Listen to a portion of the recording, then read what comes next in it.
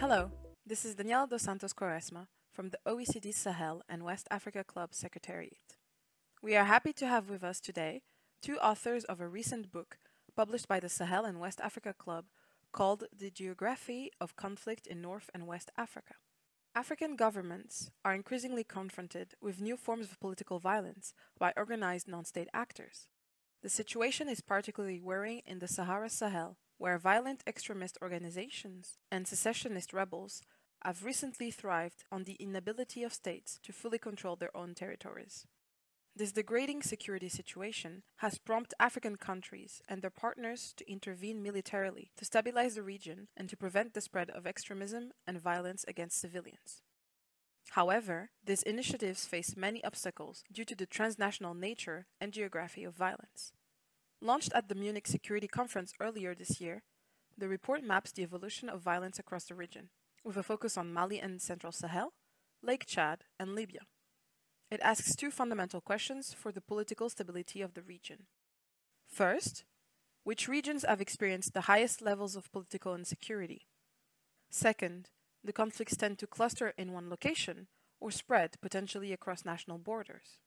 We are really pleased to welcome Olivier J. Walther and Stephen M. Radil for a conversation on this topic.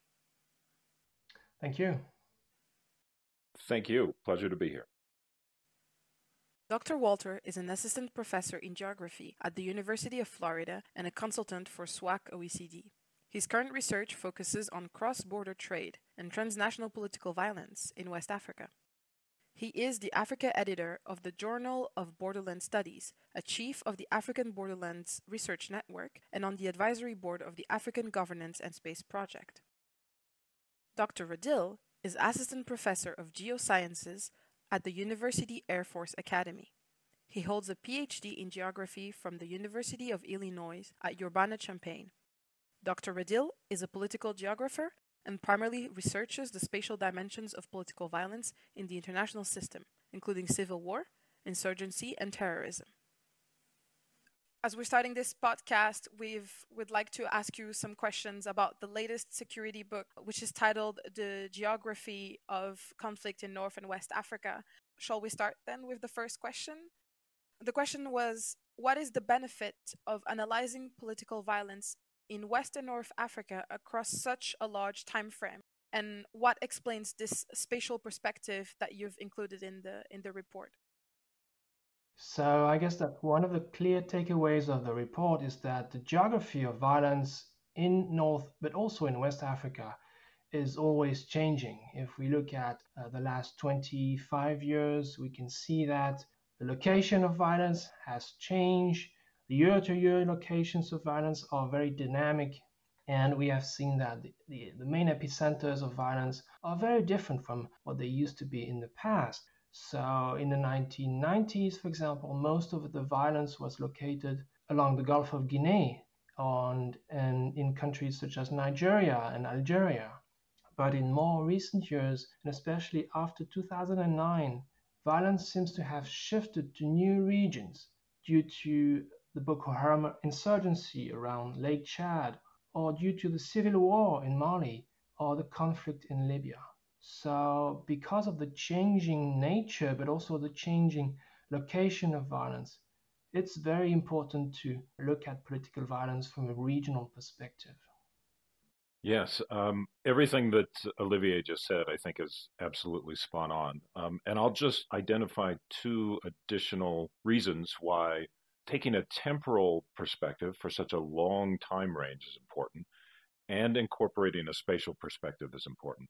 So our study covers from 1997 to 2019, and that's a really long time frame as such studies go. And it's important to think about that in two ways. The first is because we have such an overall long duration, we are able to chart the evolution of violence across the entire region, which is what Olivier was referring to.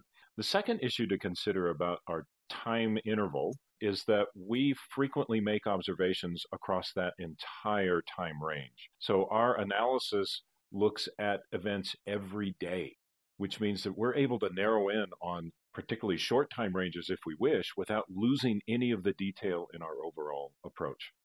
So considering how things changing over time is central to what we're doing in the report, and it helps to show how political violence has ebbed and flowed across the region, as Olivier has mentioned. The spatial perspective is the other side of the coin of time, and it's often overlooked, which is what makes this study so interesting. All politics, violent or not, are about achieving effects in places, in localities, across areas or regions, which means it's all inherently spatial. So, episodes of political violence are examples of the state and its competitors vying to control space, to control localities and regions. So, space is right at the heart of these politics. So, it's only logical that we would seek to explicitly consider it while we try to better understand the issues and outcomes that are involved. If I may add an example, adopting a regional approach to political violence in North and West Africa also allows us to identify large trends that would otherwise be difficult to detect. Trends such as transnational movements of extremist groups across the region, or the growing importance of border regions for violent organizations. In the report, for example, we show that 10% of the fatalities recorded since 1997 were located within 10 kilometers of a national boundary. So there's a spatial dimension to political violence, and I believe this is the very first report to have a regional and long-term perspective on this important topic. That is definitely interesting. Thank you very much. Talking about the spatial dimension, what this book introduces then is this new indicator, the spatial conflict dynamics indicator. Can you tell us a little bit more about it and how it's used in the report to measure political violence across space? Yes, there's no doubt that violence is on the increase in North and West Africa, but it is also important to understand whether violent organizations are intensifying their efforts in particular places or whether they are spreading insecurity to other regions or even relocating under the pressure of government forces. So the indicator was designed to not just map events, but also understand spatial dynamics and the diffusion or relocation of violence over time. And this is why we developed this indicator along two major lines. We looked at the intensity of violence and we looked at the spatial distribution of violence to understand how it can move from one region to another. Yeah, if I could add to that, what we think is exciting about the indicator is that it's both simple and complex simultaneously. As Olivier pointed out, we're really measuring two aspects about the geography of violence. We're measuring how often it's occurring in a particular small region or locality. This is what he referred to as intensity. We're also measuring the locations of violence relative to each other within those localities or regions, and then we call that the concentration of violence. And those are two aspects of the geography of violence that we think are important to understand for the reasons that Olivier mentioned. The complexity of the indicator comes when we compare these two aspects of violence to each other. And so this allowed us to develop a four-part typology that we use in the report and to categorize localities as having high aspects or low aspects on either side of the indicator. And that allows us a rather nuanced tool to do more than just map the locations of violence, but to categorize and classify the areas in which violence is occurring in one fashion or another. If I may add to what Steve just said, the spatial indicator can be used to understand the long-term evolution of conflicts and how regions become increasingly dangerous or affected by political violence. And in many regions of West Africa, for example, we have seen the emergence of new clusters of violence, regions where violence is extremely intense but also very localized. And surrounding those epicenters of violence, the indicator can also identify a number of new regions where violence is increasing but it's still diffuse. And we hope that by combining different dimensions of violence, we can anticipate the emergence of new conflicts of violence across the region. My third question would be a little bit more general. It would be what are the characteristics of political violence in West and Northern Africa, and in which way do they differ, um, between West and North Africa, but also compared to um, other conflicts in other areas? What North and West Africa have in common is that both regions have experienced a very strong increase in political violence in the last 20 years. But there are very important differences between the two regions. And these differences can be seen if we look at different types of events. For example, battles seems to be very important in both regions, but more so in West Africa, where two-thirds of the actual battles can be located. If we look at remote violence, for example, the use of drones or suicide bombers, this has been a more central tactic to the conflicts in North Africa, but we can also see an increasing use of these tactics in West Africa by suicide bombers, and the trends are up for this type of violence since 2010. Attacks on civilians have been a feature of the conflict in North Africa, but it has occurred nearly 5 times more often in West Africa. And even worse, the use of these tactics has surged in West Africa since 2016. Last year alone, we identified more than 2,000 attacks on civilians, the highest amount on record. And this is a worrying trend. Actually, attacks on civilians now exceeds the number of attacks attributed to battles between the government and armed groups. So, as Olivier pointed out, there are some real differences between North Africa and West Africa in terms of the types of violence that we see, including tactics and the targeting of civilians. This is far more frequent now in West Africa than it is in North Africa, and it may be something that moved over time from North Africa to West Africa. But there are other sorts of issues that we could think about. The violence has overall shifted locations within the region, as we've already said. In the late 90s and the early 2000s, widespread violence was largely a problem that was just limited to a few countries in each region. Sierra Leone and Liberia on the one hand, and West Africa, Algeria on the other. But by the year 2009, 2010, 2011, the regional epicenters within each region have changed. It's now focused primarily on Liberia, Libya, Mali, and now Burkina Faso. And so this shows how volatile the locations of violence can be over long periods of time, and the tendency for violence to change location within that larger time range. Within those theaters, however, those conflict areas, Mali has been somewhat different than the others, I think. The location of violence within Nigeria and Libya, for example, have been more stable over time since the violence started to emerge. But the Malian conflict has drifted spatially. It's crossed the border with neighboring Burkina Faso. So some of the conflicts have a more stable geography to them than others do. Others seem to be a bit more fluid. I see. Thank you. So the report underlines the fact that military interventions are not sufficient to achieve long-term stability in the region. Could you explain more in depth why? Okay, so the report shows that interventions usually decrease the intensity of violence, and they keep violence from becoming dispersed, but they also are very temporary. So the effect of military interventions is often temporary. We've seen that in Mali and Libya and Nigeria. In Mali and Libya, the number of regions that have experienced violence surged as part of the intervention in 2013 and 2011, but then rapidly decreased as the intervention progressed.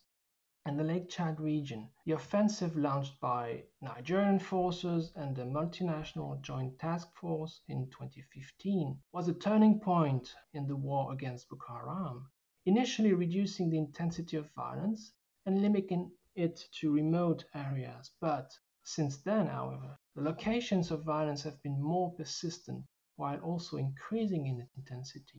So I guess the main message of the report is that military interventions have rarely led to long-term stability, and they are usually followed by a resumption in insurgent activities. This suggests that external military interventions should not be the only means for countering an insurgency. Insurgencies in North and West Africa must be addressed through civilian means within the countries in which they develop. And what is needed in this region are also political solutions. This means that protecting civilian populations, because failing to do that would weaken the social contract between people and the state, leaving a door open for those who have an alternative and competing political agenda. I think that is a very spot on way to think about why these interventions haven't produced the long term effects that we would hope that they would. And if you think about it, Olivier's pointing at right at the heart of the dynamic about why these interventions have struggled to achieve success. They're always trading short term escalations and then decreases in violence for a longer term stability. But we couldn't reasonably say that any of the major interventions that we examined in the report have achieved that goal at all. Instead, we see repeated outbreaks of violence in the same places over and over again following these interventions. And the suppression of violence in one region may lead to the expansion of violence by the same parties in another region elsewhere. So the issues are never resolved over the long term through these interventions. At best, these interventions can just give some temporal opportunities for the parties to engage in the kind of civil and political dialogue that Olivier is referring to. But when that doesn't happen, there's no opportunity for these interventions to really produce long-term stability. Thank you, Dr. Radil. So, my next question concerns the distinction that is made in the report between civil wars and internationalized civil wars. In the report, the trends show that there's a steady increase of these so-called internationalized civil wars throughout the years. Can you then please redefine the concept of internationalized civil wars for us, and also what explains the rise across time? Okay, so we have seen an increase in civil wars in Africa for many reasons, and it's usually a combination of different ingredients that make it very difficult to identify a unique cause to a particular conflict. In this report, we've looked at how different factors would actually be combined to explain the rise of political violence in different countries. And we've looked at government and governance issues, the fact that political elites in African countries have a responsibility in maintaining peace and security. We have also looked at the presence or the absence of natural resources and how people compete for those resources. We've looked at other important factors such as ethnicity or religion that in some cases can also explain why people tend to resort to violence instead of peaceful means. But again, the main point is that political violence is always explained by political factors, if you wish. It's very difficult to identify just one single reason why suddenly a country becomes agitated with political violence. So if I could add to that particular question, I think you had asked, how do we categorize or classify or define an internationalized civil war? Is that correct? Yes. So from the point of view of geography, you could just think about an internationalized civil war as a civil war that's occurring in one country that is drawing in participants from other countries. This could be state actors, multinational organizations like a NATO or a United Nations or an African Union, or it could be armed groups from another country that are crossing the border to participate in the violence in a second country. And this has been a permanent feature of violence in West and North Africa for the last 20 years.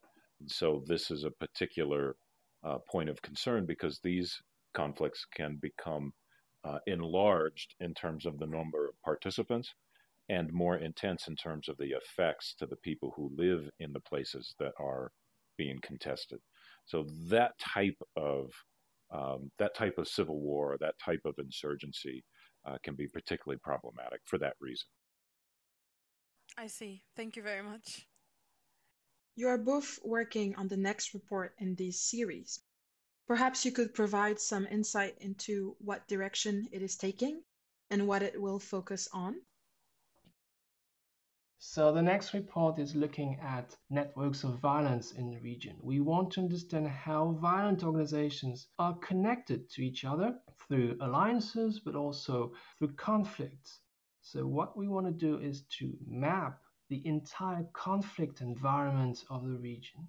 And we want to understand how those networks change over time and how they connect different types of organizations, state forces, rebel groups, jihadist organizations, and also their victims.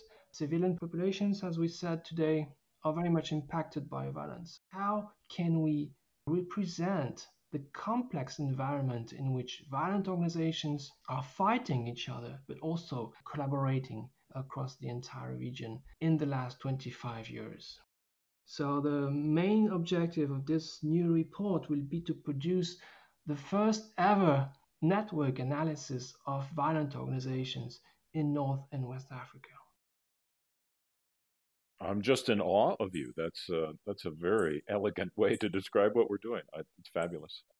What Olivier mentioned about the next phase of our work is connected to what we've just done, because these networks that he's describing are part of the process by which violence moves or is reinforced in a particular place. So understanding these networks is probably key to understanding the geography of violence that we've uncovered in the report that we have been discussing.